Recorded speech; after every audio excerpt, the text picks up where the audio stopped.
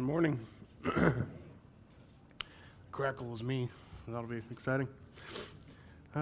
Thank you for the privilege of preaching to you guys again. We had an excellent week.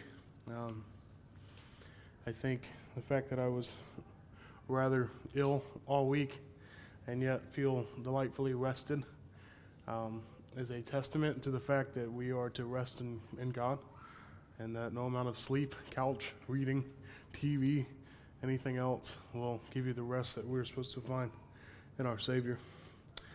It's a fantastic week. The singing is just amazing. Behold Our God is one of my favorite two songs to sing there with them, and the first song we practiced this morning, and it was incredibly good. It was just good.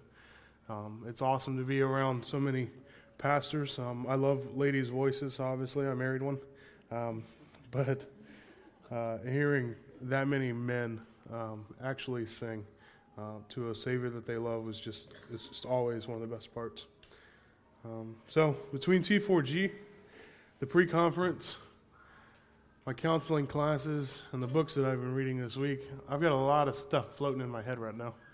And I'm going to do my best to not try to synthesize all that into some kind of Frankenstein message for you. But John Piper preached about half of my sermon at T4G. I think Dr. Platt did another quarter of it on the last day. And then I heard the other quarter at our counseling certification stuff yesterday. So the Word of God has been open this week to me. I'm excited to open it to you.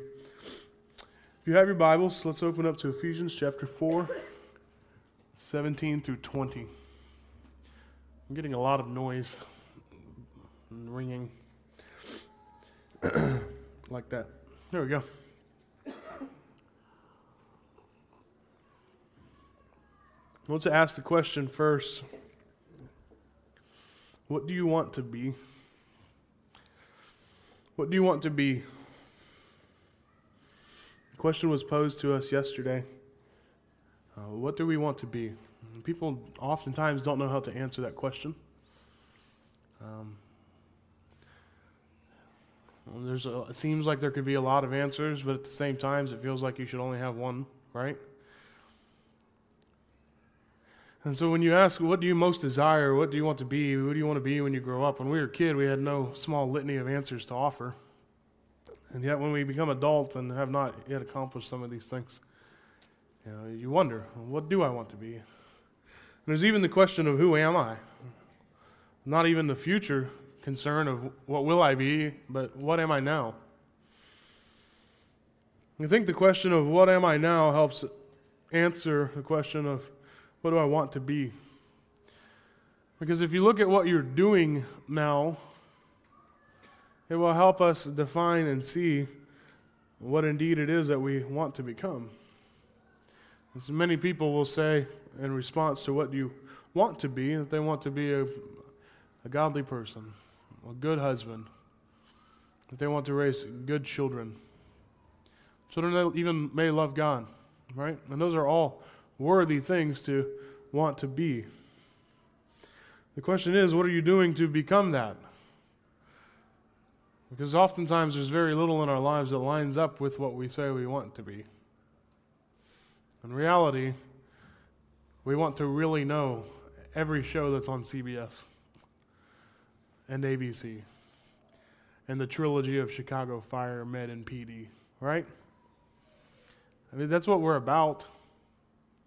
The things that we are doing help illustrate and show us who we are. This is not a new concept for renovationites. We've always talked about our being as our identity, right? And our doing comes from our being. And so today we're going to look at who we are. And ideally, hopefully, who we were. If we remember where we are in Ephesians, we're in the latter half of the book and its progression. And we've begun to see this argument posed by Paul, and that, do I need to move my mic? Okay. We begin to see this argument posed by Paul that we are to walk in a manner worthy of the calling of which you've been called. And that's been a resounding theme and echo, but it's something that he stepped away from after verse 3.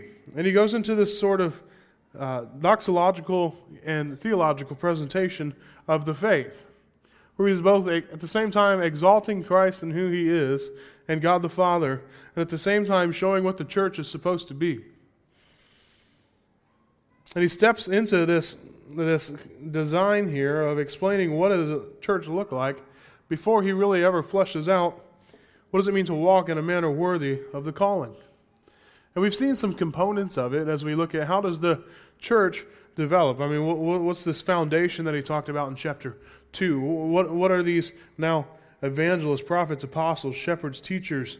What is that all about? And what is the equipping for? And the idea is that unity is the key theme here, right? Now, as we step out of that after this past few weeks and into this next section, beginning with verse 17, we start to see really him come back to this argument that he began in chapter 1. He says this, "Now this I say and testify in the Lord, that you must no longer walk as the Gentiles do." So I think it would behoove us to take a second and look at all of Ephesians and the occurrences of walk. This is something you can easily do in Bible Gateway. Type in walk, hit enter, go to the right bar, hit Ephesians, all the verses in Ephesians that say walk. And here we go. Listen to the design and the idea that is wrapped up in this idea of walking. "And you were dead in the trespasses and sins in which you once walked, following the course of this world, following the prince of the power of the air, the spirit that is now at work in the sons of disobedience, among whom we all once lived in the passions of our flesh, carrying out the desires of the body and the mind, and were by nature children of wrath like the rest of mankind. And later, for we are his workmanship, created in Christ Jesus for good works, which God prepared beforehand that we should walk in them. I, therefore, a prisoner for the Lord, urge you to walk in a worthy manner of the calling to which you have been called.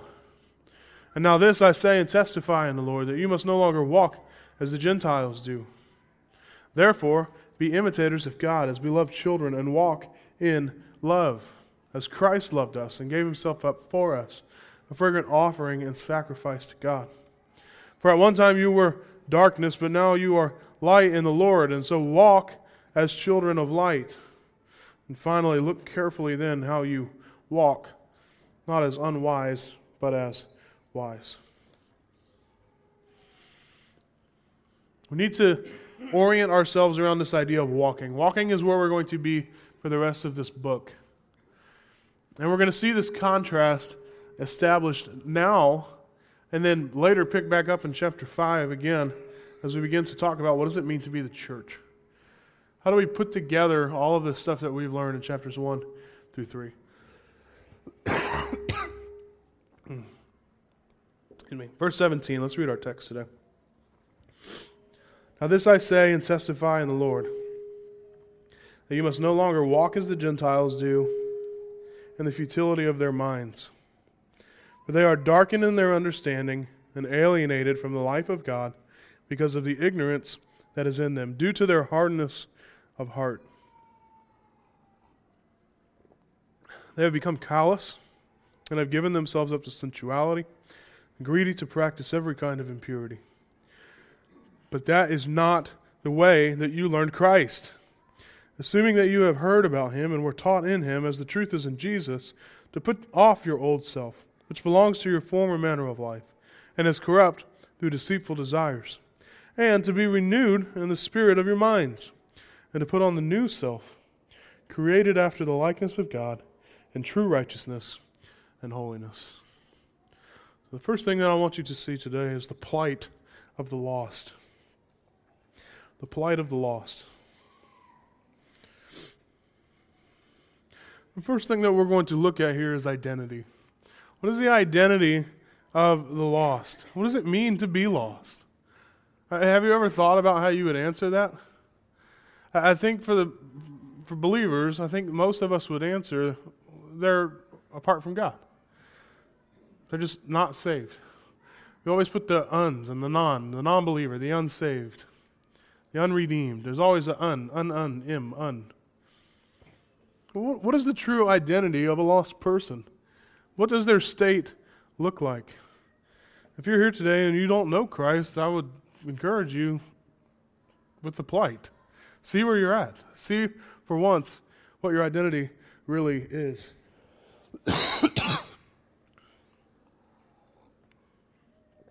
I have 9 pages. I'm going to read. Can we get through this?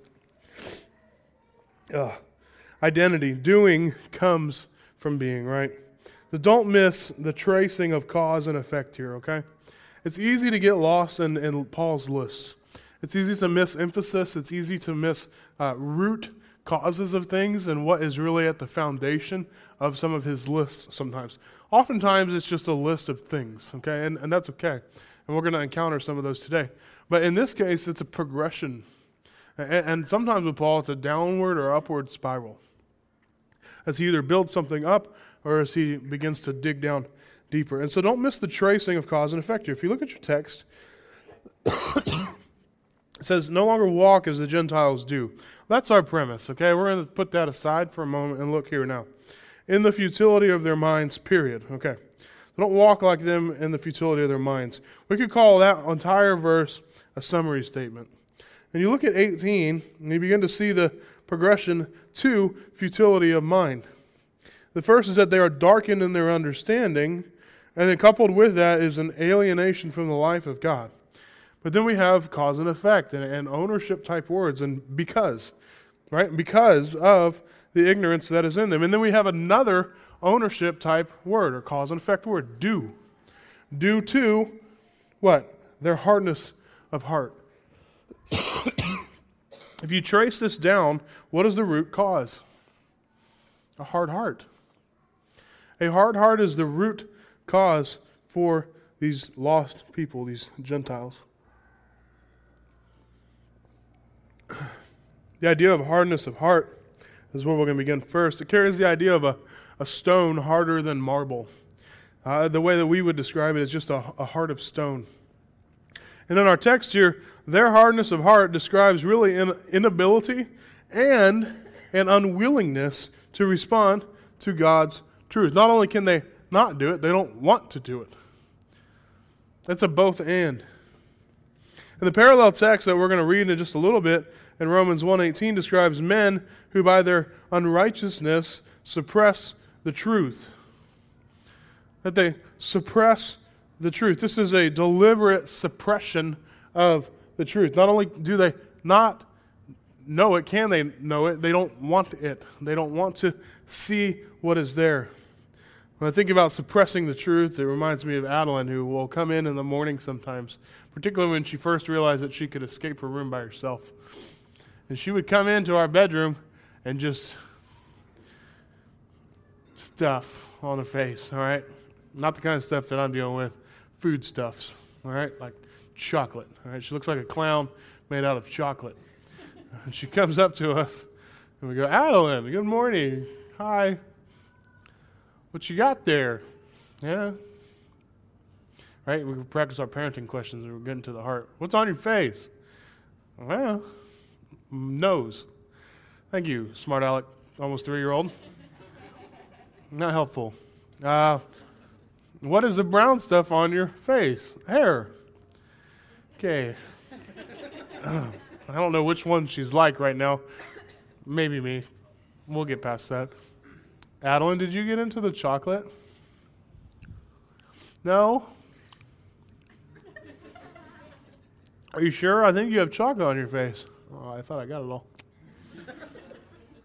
That's suppression of the truth. It is clearly obvious. You can use almost all of your senses to understand what is indeed the truth, yet she suppresses the truth. Paul is talking about an aggressive suppression of the truth. It's aggressive. It's a deliberate refusal of the moral light available to them in their own thought and in conscience. It's an obstinate rejection of the truth of God. And that obstinate rejection of truth is the beginning of a terrible downward path of evil. And so we have to then ask the question, if it starts there, if it starts with hard heart, how does the heart do this? How does the hard heart put us in the state of walking in futility as the Gentiles do? And so the next one we want to look at is the futility of mind and uselessness. Let's go back to the top. The idea of a futility of mind is really ultimately, you could write this in maybe next year in your Bible, is the idea of uselessness.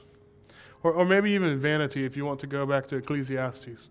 The idea of vanity or uselessness.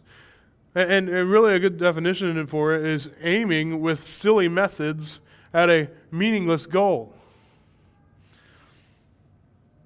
When we talk about Gentiles in this passage, we're not just talking about the non-Jews. All right, we're talking about what we would term pagans. So it's certainly all Jews, but it can even ultimately include lost Jews. We're talking on a religious sense here, not necessarily an ethnicity. So we're talking about the pagan mind. And what they do is they aim with silly methods at meaningless goals. I imagine some of you feel this way about sports ball.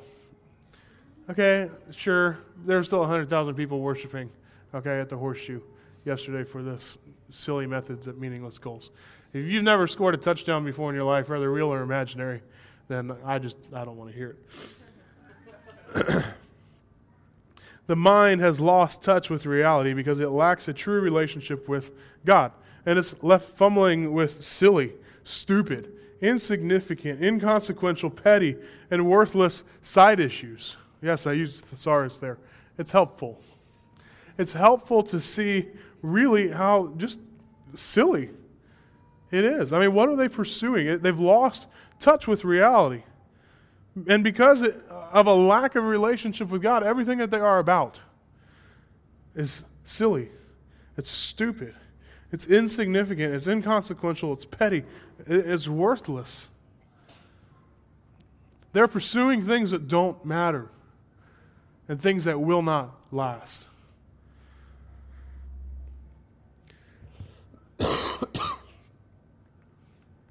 I think Paul, in speaking to the Gentiles who are wrapped up in the Greek world and Roman world of gods and goddesses, certainly has in mind an ethnic piece here, though.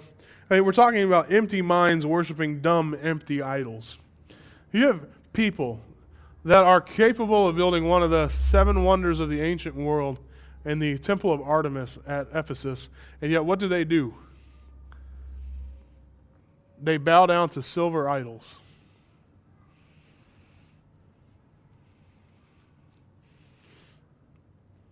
Empty minds, worshiping dumb, empty idols. You see, the worshipful acknowledgement of the one God is the foundational pinnacle to all useful knowledge. And so their life, sadly, has neither finish line nor goal, but it's carried out in futility. They are going nowhere, and they are going there quick. They have no perception. This leads us to the next one, darkness and understanding, or maybe in thinking, depending on your translation. But the idea of darkness and their understanding. Their thinking has become darkened so that they are blind to the truth. They are blind to the truth. They cannot see it. Close your eyes. You're blind. You have no perception. It is not some temporary condition. The light of their understanding has gone out. They are incapable of grasping the truth of God and His gospel. I love the feistiness of Calvin, but when he kind of enters in here in his commentary in Ephesians 4. He says, "Let men now go and be proud of their free will, whose guidance is here marked by so deep disgrace. In respect to the kingdom of God and all that relates to spiritual life, the light of human reason differs little from darkness. For because it has pointed out the road at all, it's extinguished. And its power of perception is little else than blindness. For before it has even reached the fruit, it's gone. The true principles held by the human mind resemble sparks, but these are choked by the depravity of our nature before they've been applied to their proper use. You see, all men know, for instance, that there is a God, and that it is our duty to worship him. But such is the power of sin and ignorance that from this confused knowledge we pass all at once to an idol and worship it in the place of God.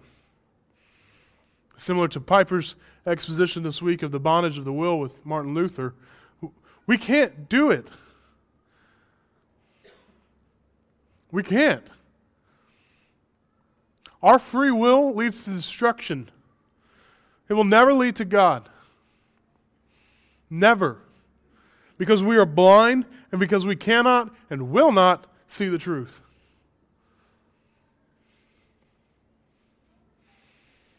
Reading Calvin puts me in mind of Romans chapter 1. I mentioned it earlier, and here it is. If you have your Bibles, flip with me to Romans chapter 1.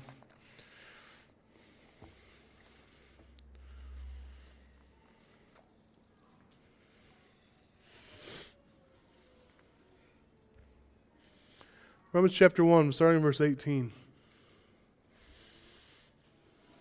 It says, "For the wrath of God is revealed from heaven against all ungodliness and unrighteousness of men, who by their unrighteousness suppress the truth. For what can be known about God is plain to them, because God has shown it to them. And for his invisible attributes, namely his eternal power and divine nature, have been clearly perceived ever since the creation of the world and the things that have been made, and so they are without excuse. For although they knew God, they did not honor him as God or give thanks to him, but they became futile in their thinking, and their foolish hearts were darkened. Claiming to be wise, they instead became fools, and exchanged the glory of the immortal God for silver idols, resembling an atrociously ugly wolf and crow. Therefore God gave them up in their lusts of their hearts to impurity, to the dishonoring of their bodies among themselves, because they exchanged the truth about God for a lie, and worshipped and served the creature rather than the Creator, who is blessed forever. And for this reason God gave them up to dishonorable passions. For their women exchanged natural relations for those who are contrary to nature. And the men likewise gave up natural relations with women, and were consumed with passion for one another, men committing shameless acts with men, and receiving in themselves the due penalty for their error. And since they did not see fit to acknowledge God, God gave them up to a debased mind, to do what ought not to be done. They were filled with all manner of unrighteousness, evil, covetousness, and malice. They are full of envy, murder, strife, deceit, maliciousness. They are gossips, slanderers, haters of God, insolent, haughty, boastful, inventors of evil, disobedient to parents, foolish, faithless, heartless, ruthless.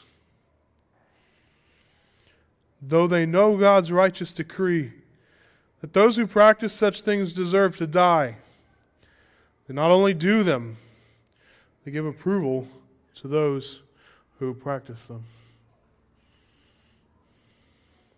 See, they live according to a futile way of thinking, because as far as their understanding is concerned, they exist in darkness. The idea of darkness is going to carry forward in Ephesians.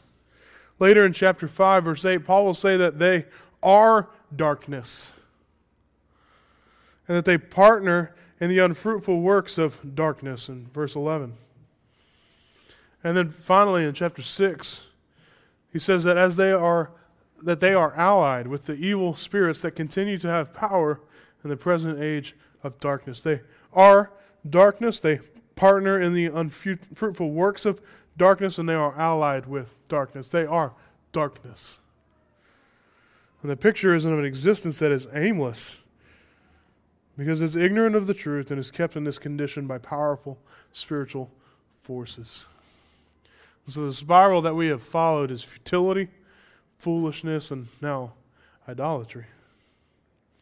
So where does that leave the darkened? Alienated from life.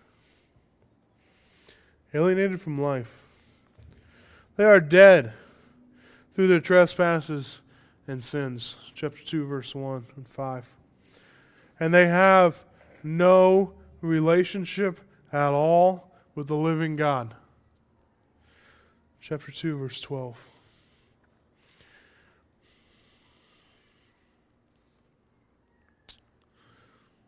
Clearly, the idea here is that they are alienated specifically from citizenship in Israel,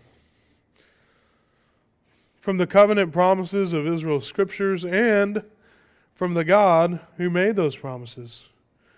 This uniting that we've gloried in chapter 1 and 2, and that we got to see echoed at the beginning of chapter 4, in this unity of the church, is not a reality for them.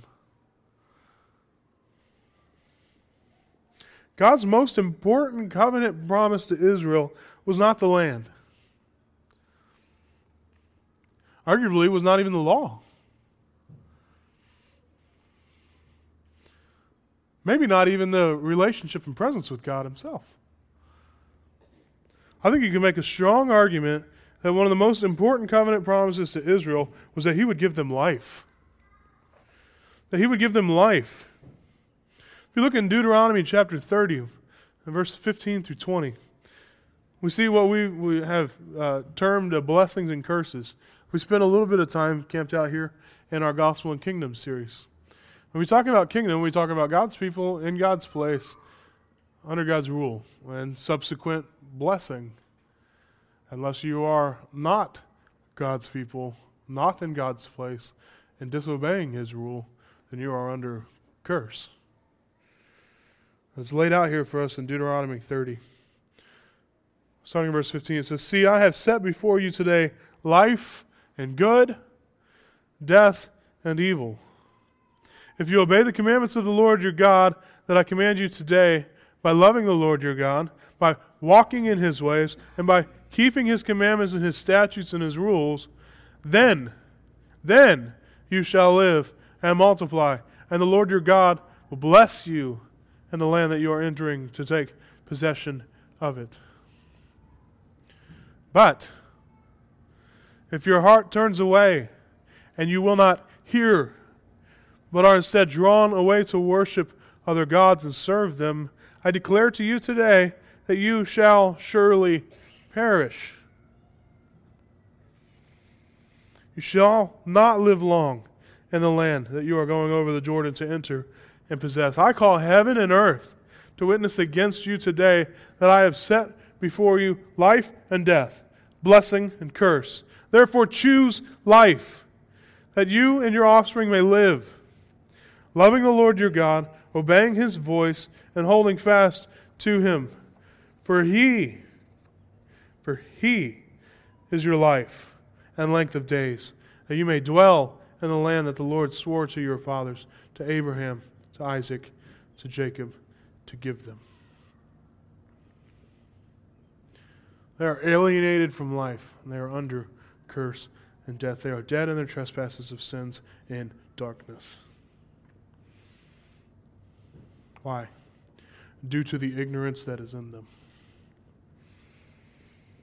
Ignorance in the Old Testament would show that you, rather than be ignorant, you should know God. And to know God means to be in a close personal relationship with him.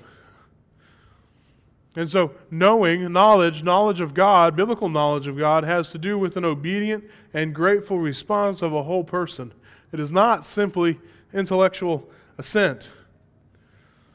Whereas on the other hand, ignorance then is a failure to be grateful and obedient to the person of God and the knowledge of him. And so it describes someone's total stance, and this includes emotions, will, and actions, not just, again, an intellectual assent or a mental response.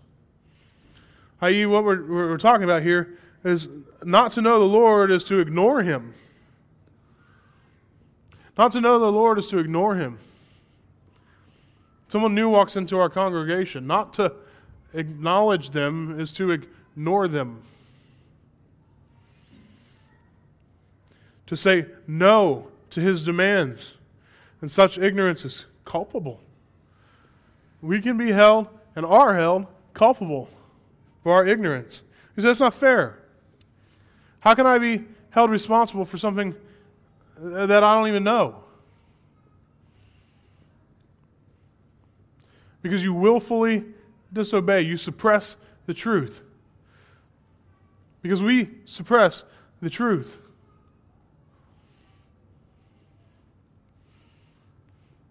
It's a kid who gets up at night and takes the new puppy and brings it into their bedroom, sneaks it in, wants to spend time with it. The parents hear a noise. The kid stuffs the puppy into the toy box, sits on top of the box. The parents walk in. Johnny, do you have the puppy? Do you have the puppy? No. No. Or if you have my dog, it sounds like this. Tail all the time, right? Do you have the puppy? No. No. No puppy in here. Suppressing the truth. You're held culpable. You're a liar. You're lying about truth that you don't even know. That is what it means to be ignorant. And so we are held culpable for that. And inability to understand the light of God's truth is no excuse for their broken relationship with Him. So where does this lead? Where does all this lead? What does hardness of heart cause? It causes futility. It causes darkness in your understanding. It causes ignorance. It causes alienation from life. And so what do we do with that? What happens here that Paul gives us? You see a short sketch. He steps away for one verse, and it kind of gives a short sketch of what this looks like. First, callous. You pick up this idea from hardening. So I rearranged the order as we went through the text. Bring hardening back to the end, like it's supposed to be. Due to the hardness of heart. They are callous. He's picking back up from that. So how hard are they? They are callous. They have lost all sensitivity. They no longer feel pain. When I play bass again now, I have pain. All right? I had amazing calluses before. Our sixth drummer walked away. I had awesome calluses. It hurts to play bass guitar now. On the left hand. On my right hand, if I play, there's a potential that I will bleed. Calluses help us be desensitized to pain, and in many cases it's good. I have new calluses now in really random places on my hands from sticks. Playing drums. People have calluses from weightlifting. You have calluses from different things. You have calluses on your feet. It desensitizes pain. Well, that's okay. That's a good thing. Except when we're talking about a spiritual matter. Because when we're talking about God and conviction of sin, it's not a good thing to lose all sensitivity. You no longer feel pain. They are callous. They lose the capacity here particularly, and you see this in our culture, to feel shame or embarrassment. They lose the capacity to feel shame and embarrassment. We should feel shameful for certain things. The church should not be a culture of shaming, and we'll get to that. But we should feel ashamed for things. That's why we wear clothes. I'm all for breastfeeding. Cover up. There is a certain amount of shame that should come with things. When you are caught in a lie, shame. When you're doing things you're not supposed to do, shame. It's part of the created order in a fallen world. And it's an indicator that we're doing something wrong. And a callous person will lose the capacity to feel shame or to be embarrassed. And they go beyond that to call us despondent. If you're already calloused, watch out. Despondency is next. This is talking about like low spirits from a loss of courage or hope. They have no hope. And so they lose all self-control and they are given over completely to their desires. They're literally given basically to themselves. What God does in this, and we saw this in Romans chapter 1, is that God gives men and women over to their debased behavior that they have gladly chosen. They've gladly chosen it.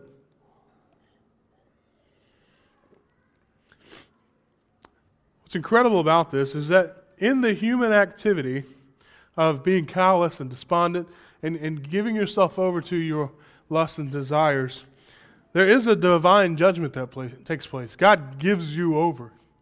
But it is also at the same time a self-judgment. It's judgment brought on you by no one other than you. Guys, this is the essence of hell. This is the essence of hell. I'll admit, I think for both of us, that we don't preach on hell enough. Likely heaven, either. I think what we do practice weekly, multi-weekly, is a concern for sin. So I'm pleased with that trajectory for our church. What I think maybe we might miss in our church is an understanding of where that sin that we're so concerned about leads to. And so I think we need to step away here for a second and see what this is. This is the essence of hell, to be given over completely to our desires. C.S. Lewis says this: hell begins with a grumbling mood, always complaining and always blaming others. But you are still distinct from it. You may even criticize it in yourself and wish that you could stop it. I don't need to be so complaining. I shouldn't be so grumbly. I maybe shouldn't blame others all the time. And you wish that you could stop it. But there may come a day when you can no longer. Then there will be no you left to criticize the mood, or maybe even to enjoy the mood, but just the grumble itself, going on forever like a machine. It is not a question of God sending us to hell. In each of us there is something growing which will be hell unless it is nipped in the bud. I think we've lost the fear of hell because of all the fire and brimstone and folksy sounding version of hell. That's something to be terrified of. Tim Keller describes it like this: hell, then, is the trajectory of a soul living a self-absorbed and self-centered life, going on and on forever. And in reference to the parable of the rich man and Lazarus in the Gospels, he says this: the rich man seems blind to what has happened when he's in hell. He does not even ask to get out of hell. He simply wants relief from the fire with a cool drop of water on his tongue. He doesn't want to leave. Note the astonishing amount of denial and blame shifting and spiritual blindness in this soul in hell. Note that the rich man, unlike Lazarus, is never given a personal name. I think it strongly hints that since he had built his identity on his wealth rather than on God, that once he lost his wealth, he simply lost any sense of self.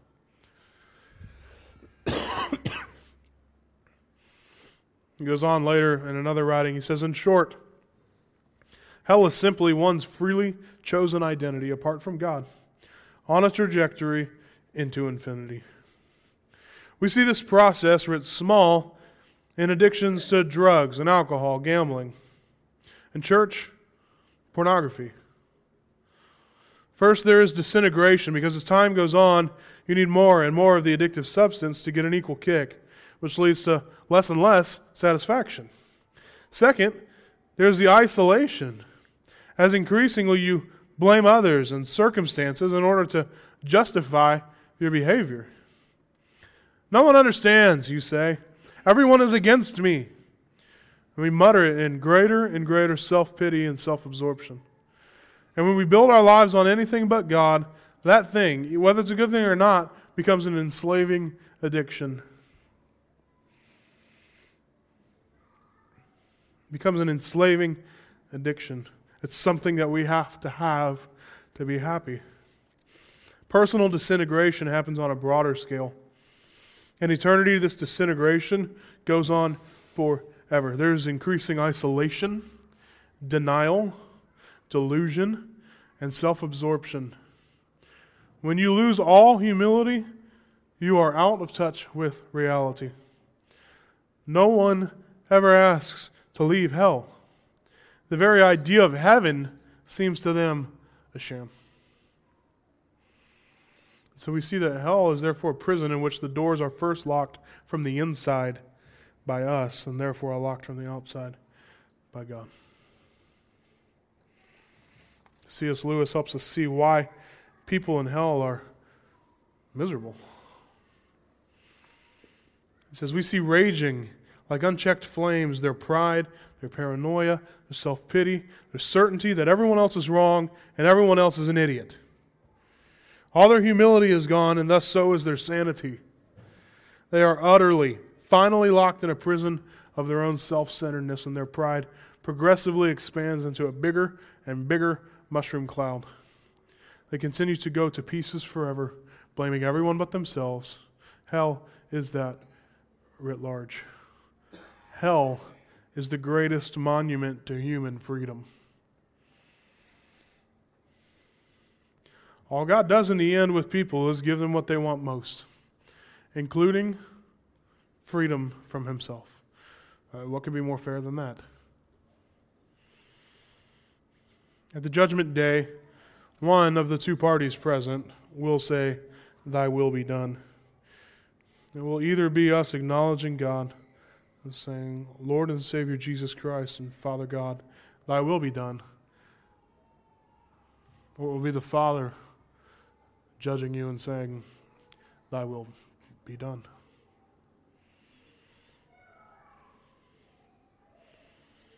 He gives us three pieces of vice that they have turned themselves over to. Sensuality, talking about works of the flesh. They throw off all restraints and they flaunt themselves, unawed by shame or fear, without regard for self-respect, without regard for the rights and feelings of others, and without regard for public decency. There's a 5-day festival like that on the West Coast.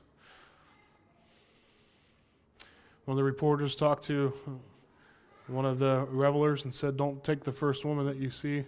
The second one is always the best." And then you start all over again the next day. Impurity, riotous and excessive living, unrestrained sexual behavior. Calvin defines it like this, and this pains me. They surrender themselves with brutal violence to all wickedness. Surrender themselves with brutal violence to all wickedness. They are greedy and covetous. They have a continual lust for more. Kent Hughes, one of our commentators on Ephesians, says this: "What is said here may seem harsh, but this is reality." This is reality. Paul's opening line on the subject in verse 17, "Now this I say and testify in the Lord," means that these are not Paul's ideas, but they are Christ's. This is how the risen Lord sees the world. It is so important that we Christians embrace this assessment of the world without Christ, because we then see that it is a radically lost world. We then can comprehend why man cannot save himself and why Jesus came.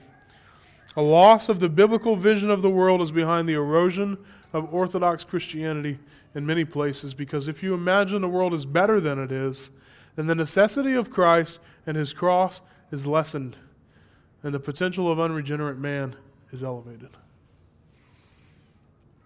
This is the way that Jesus sees the world, and it is the only way to rightly see the world.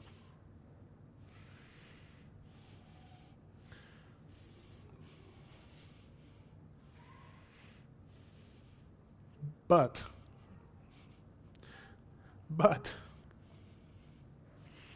that is not the way you learned Christ.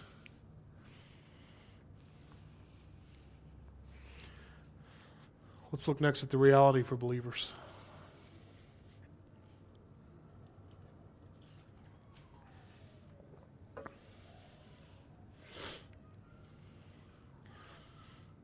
But that is not the way you learned Christ. Put off your old self, which belongs to your former manner of life and is corrupt through deceitful desires. Because the first thing that we must do is put off our old self. We must put off our old self first. I'm convinced that one of the biggest problems we have in the church landscape today, and maybe even here, is that we keep trying to put on without putting off. Hear me out. I'm going to be dabbling into some of these verses. I'm not going to exposit any more of that because I'm saving those for Matt. But I need to touch on this idea here. I think a major problem is that we keep trying to put on Christ without having put off our former self. Think of it this way. With my weight, I've been talking with you guys, a lot of you guys about this. It's something I want you to see my progress in, hold me accountable on. I want to encourage you with those things. I can't just put on self-control. I tried that. I tried that a year ago. I've tried that before. Last summer I had a good amount of success in bringing my weight down, but it was just me trying to put on self-control. And I failed. A couple weeks ago I was dealing with anger. I never thought that I was susceptible to anger. People have always called me a gentle giant, nice guy. I was always sweet, and it was always these types of things. Remarkable for a bigger person who's supposed to be a bully and put people in trash cans. I didn't put people in trash cans until I was a senior. Those type of things, right?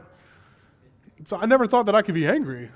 That was like one of the problems that I had in football. It was just all technical for me, and I just did my job. I didn't get like emotional and have heart and things like that. I have those things while I watch football. Not while I'm playing it. I just want to do my job. And so I didn't think that I could get angry. I only got in one fight in football.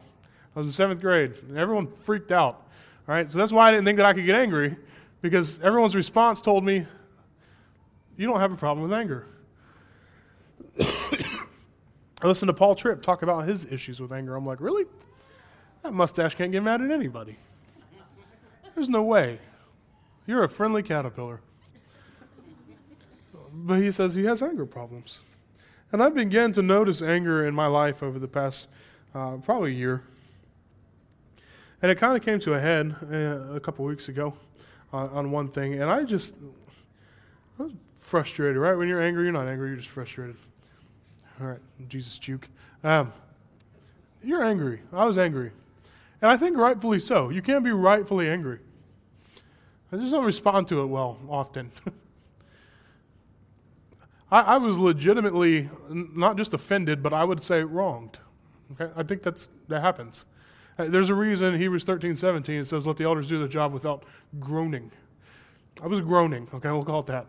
I was legitimately wronged, and so I'm trying to DNA, right? You guys shepherd my heart out of this, exercise what we try to teach you guys, and I can't. It's not happening. I'm blowing through truths. I'm blowing through the 4 Gs. I'm trying to pull myself out of this. I'm trying to love these truths of God, and it's not working. I don't think DNA is broken, okay? We're not going to throw it away. But it's not happening for me.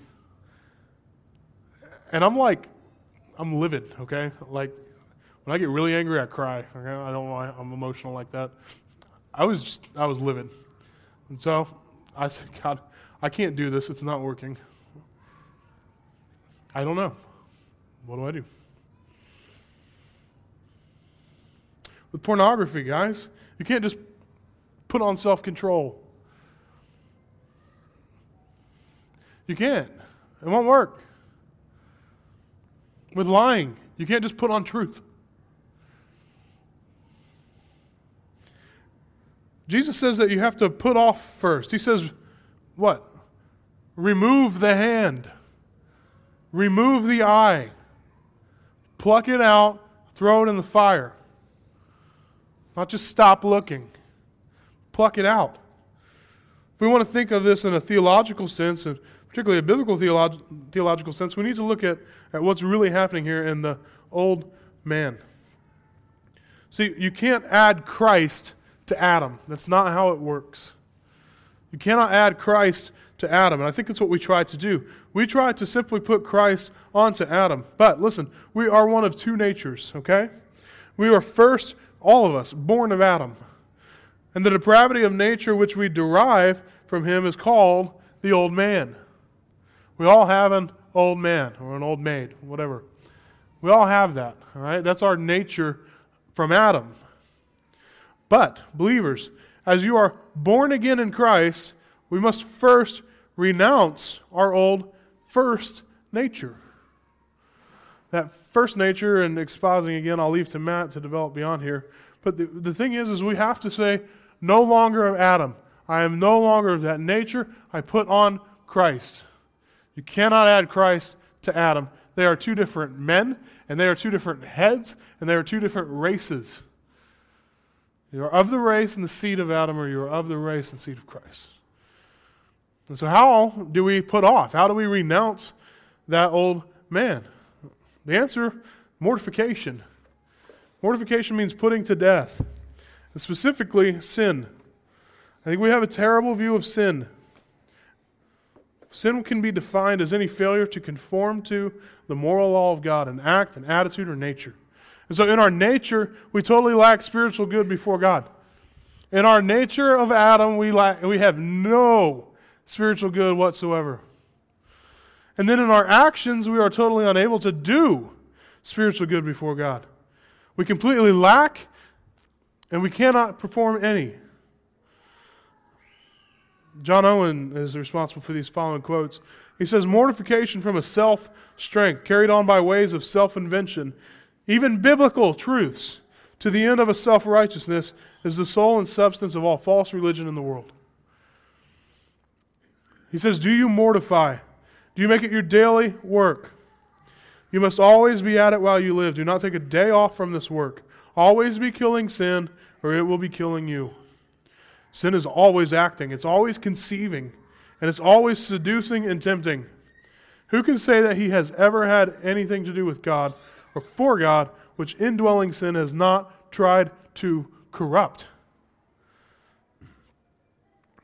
Listen, if sin is subtle, watchful, strong, and always at work, if it is always at work in the business of killing our souls, and we, on the other hand, are slothful and negligent and foolish in this battle, can we really expect a favorable outcome? He says the main point thus far, even while we claim the meritorious mortification of our sin through the work of the cross of Christ, and through the implantation of our new life in Christ, is in opposition to and destructive of that expression of sin, sin remains. Sin remains, acts, and works in the best of believers while we are yet in this world. It must be our constant daily duty to mortify it. I'm going to use a word you know better than mortify, repent. This is repentance. Paul demands from a Christian man repentance, or a new life, which he makes it consist of self-denial and the regeneration of the Holy Spirit. This is repentance and faith. This is not new to us. Repentance and faith. Because this is why I got lost trying to shepherd my heart through anger. I just wanted right belief apart from repentance.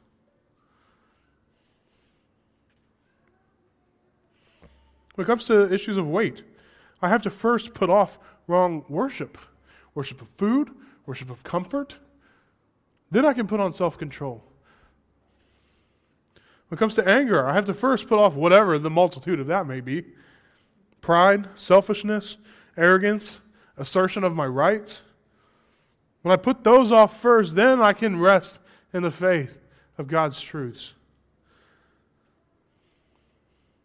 When it comes to pornography and lust, I told a pastor friend of mine that it was so freeing to be married, not for the sexual act together. The point and the freedom there is that I didn't feel tempted anymore. Before that, purity and lust and staying away from pornography was such a fight. It was a challenge. It was a wrestling thing. It was something that I had to constantly overcome. And when I got married, it was like I wasn't even tempted anymore. The desire had vanished. It was awesome. It is awesome. And I confessed at the time, I said, look, I know this may change in the future, and I need to be alert for that. But it's only just in the past couple months that I realized what it was that made it freedom. My worship changed. My worship changed to remove the desire. It changed from sex and personal fulfillment and even intimacy, a desire for intimacy that's good.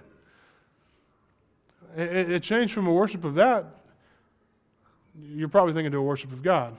No, to a worship of my wife. But here's the problem now. I may be free from temptation while my worship of my wife is rock solid. But what happens when she can't bear the weight of my worship? When she's unavailable to me? When she's mean to me? When I'm upset with her? Then what? And so in that battle, I've got to be fighting to pull my worship away from my wife to God. This is not metaphysical. This is the Christian life. Recognizing and walking together in the good works that God has planned for us to seek to worship Him alone. So, let's bring this home. I think it's too easy for us to read these lists and miss it talking about us. At Sipping Scripture 2 months ago, we read through Romans 1, and we got to the section on homosexuality.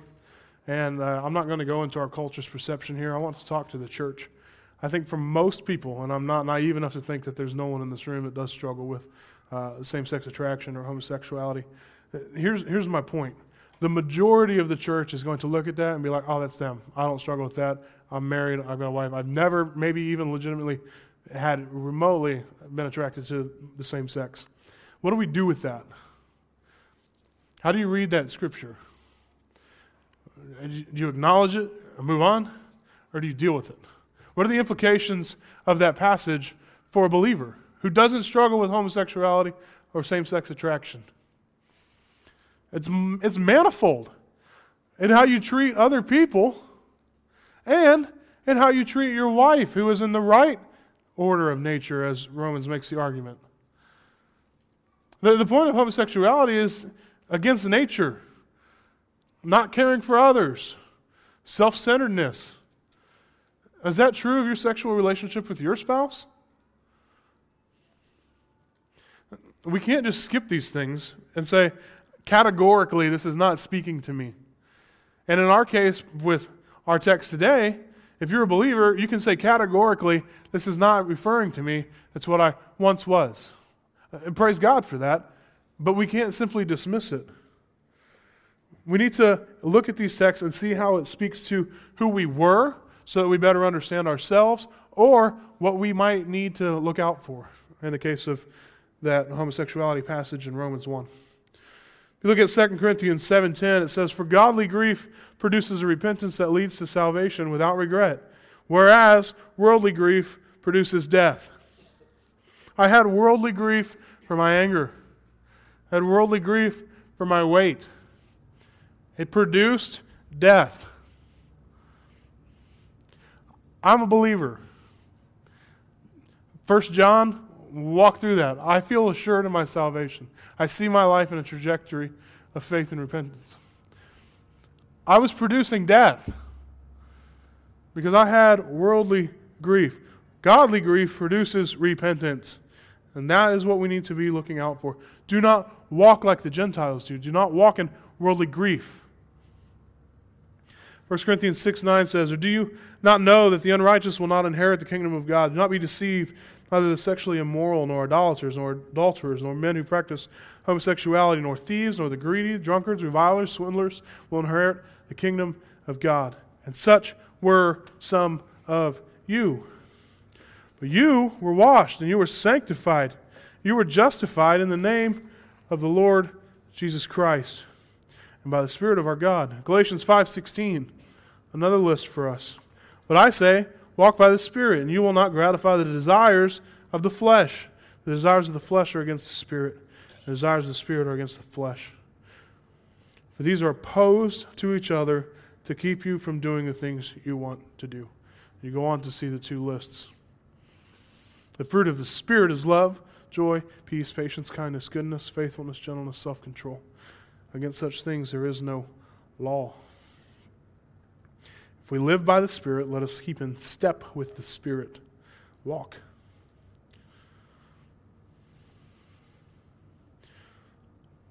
We must examine our walk. We must examine our walk. Let's talk about the Gentiles. Don't skip over this passage. Don't go on to just putting on Christ. Let's put off, all right? I know this wasn't the most encouraging message. I'm sorry. I think we need a week in hell. I think we need that. Dr. Platt, in his message, at the end says, what is it going to take for, in this case, pastors, for believers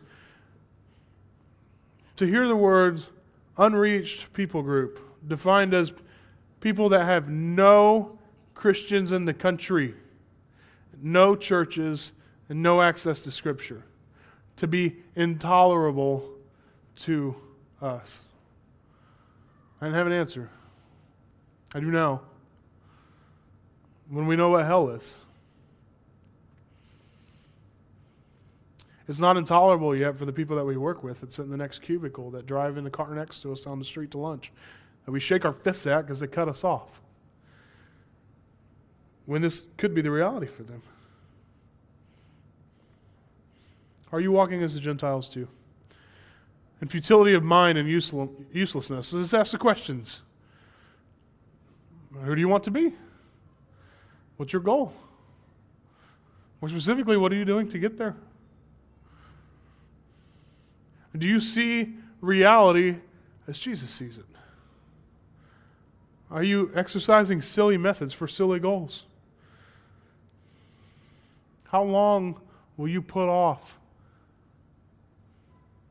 dealing with this?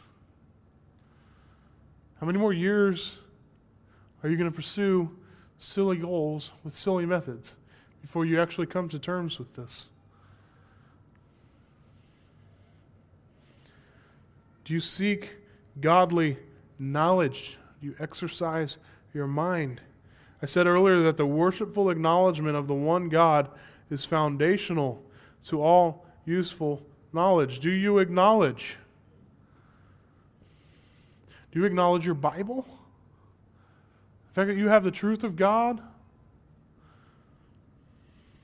What about your knowledge of God? Is it growing?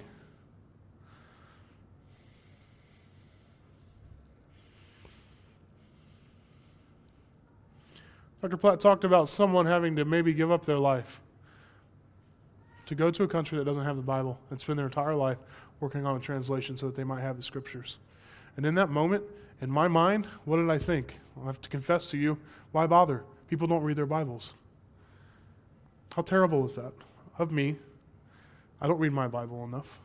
But I can certainly judge other people for it too. But why bother? Why bother giving someone the word of life when it collects dust? If we're not careful, we walk like the Gentiles do. In futility of mind. What about in darkening of understanding and thinking? Are you in darkness? Do you find the light in your life going out? I'd ask the question, are you blind to truth? I'll answer this one for you. Yes. Yes, you are blind to truth. I am blind to truth. How do I know that? Because it says the deceitful desires. Due to your deceitful desires, we are experts at deceiving ourselves. Well, you think Matt, over the past couple of weeks, have given you a multitude of opportunities to say, hey, what do you see in my life? I know that I can't see rightly. What do you see? Have you gone to your home gathering leader, DNA leader, to an elder, to a friend? Say, what do you see? Am I deceiving myself? Is this really the way that things are? Do you live according to your understanding? I mean, think about this. Do you live according to your understanding, assuming that you have a right perception? Because then I would ask, why do you worry about your finances or even your jobs? Do you have a good perception of people? Because then I would ask the question, why do we care so much what people think about us, about how they value us? We look next at the alienated life. Do you have a relationship with the living God? Let's walk through the fruit of the Spirit. Is there love expressed in your life for other believers, or are you cold and withdrawn? Are you filled with joy over the work of your Savior, or do you grumble, complain, and pity yourself? Are you at peace with God and men, or do you nitpick and sow strife? Are you patient when your rights are ignored and even trampled, or do you get frustrated and short-tempered? Are you full of kindness, leading people to repentance, as God does, or are you thoughtless and rude? Do you return good for evil, seeking the best in others? Or are you dishonest and vengeful? Are you full of faith, trusting God and His promises? Or do you doubt, distrust, and reject? Are you gentle and respectful? Or are you short and harsh and irritable? Do you exercise self-control and discipline and rest? Or are you rash and indulging? Do you have a relationship with God? Do you know Him? Jesus says in John 17, verse 3, "This is eternal life, that they know you, the only true God, and Jesus Christ whom you have sent." So let's talk about ignorance. Do you have a close personal relationship with Him? Do you know Him better today than you did in January? The year's a quarter over already. How are you taking advantage of the spoils Paul has laid out so far in chapter 4? Guys, we must check our hearts and repent. We must check our hearts and repent. In dealing with the hardness of heart, have you checked your heart? We've given you plenty of opportunities. We've told you to beware individualism. Told you to beware doing life on your own, thinking you don't need help. And all we can do is warn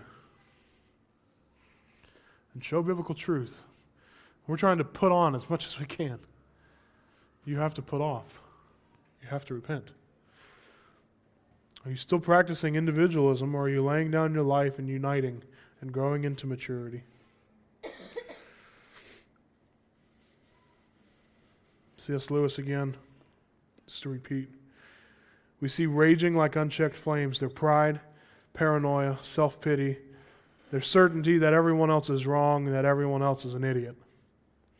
All their humility is gone, and thus so is their sanity. They are utterly, finally locked in a prison of their own self-centeredness, and their pride progressively expands into a bigger and bigger mushroom cloud. They continue to go to pieces, forever blaming everyone but themselves. The hell is that, writ large? DNA will cost you something. You're going to have to get close with people. You're going to have to do the work. You're going to have to repent. You're going to have to learn how ugly we really are. I had to learn that I can be a very angry person, and that it's destructive and it's ugly. It does not at all represent what Christ is. You should see the wrath that Christ is going to be bringing in the second coming. He's angry. He's going to destroy sin once and for all and banish it. He's defeated it. He's going to destroy it. That's good anger. That's not my anger. It's hard, guys. I get it. I get it. But I think if we can begin to put off, instead of just trying to cover up with more makeup, more clothes, putting on Christ without putting off the old nature, trying to have the best of both worlds, I think we'll have some success. And I think that maturity and a unified body will be something sweet and exciting. But that's next week, okay? I'll stay in hell this week. All right? Not really. You can take that out. I'm listening to Side by Side by Ed Welch right now. I'm listening because it's an audiobook. It's good. It's only like 4 hours long. I'll probably just put it on repeat. He says this, and this is what I'm going to close with. He says, "Seeing the weight of our sin is the beginning of power and confidence. When we see our sin, we are seeing the Spirit's conviction, which means we are witnessing spiritual power. But that power feels different from what we expect. It's not like worldly power. Spiritual power feels like a struggle, or weakness, or neediness, or even desperation. It is simply, I need Jesus, which is the most powerful thing that we can say. It means that our confidence is not in ourselves, or in either our righteousness before God or our reputation before others. Our confidence is in Jesus, and that confidence cannot be shaken. Because just imagine, no more hiding from God, no more defensiveness in our relationships. When we have wronged others, we simply ask their forgiveness. Our security in Jesus gives us the opportunity to think less often about what others think of us. It gives us freedom to make mistakes and even fail. No longer do we have to build and protect our own kingdom. Sins weigh a lot. But those who can see their sins see something good. Because when we confess these sins, knowing that they are forgiven, we see something better. We see Jesus himself. Put off the old man. Let's pray together. Father God, we thank you so much.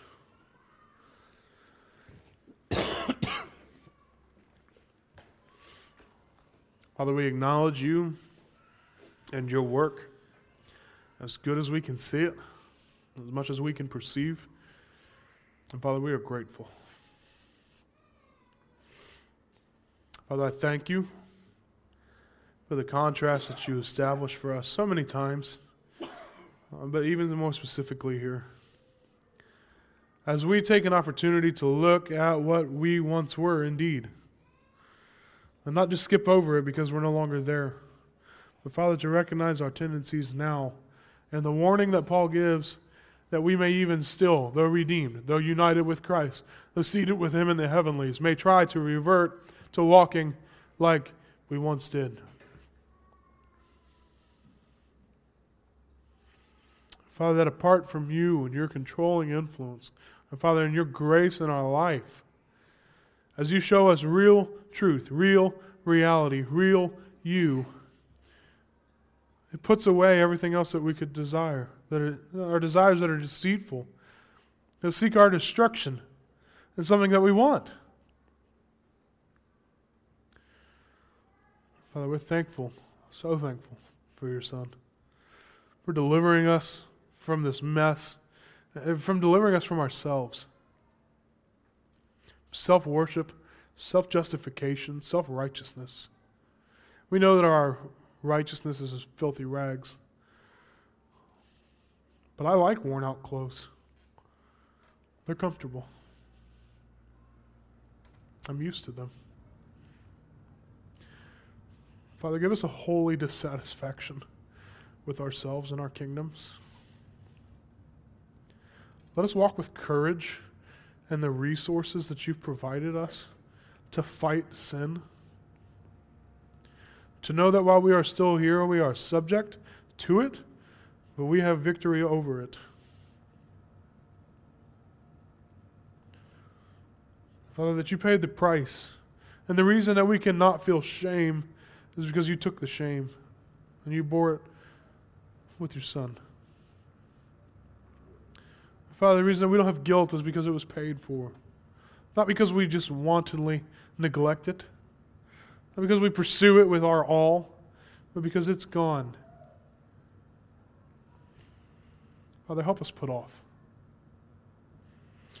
Let's be aware of the work of your Spirit in our lives as we seek to put to death the desires of the flesh and live alive to Christ. Pray this in Jesus' name. Amen.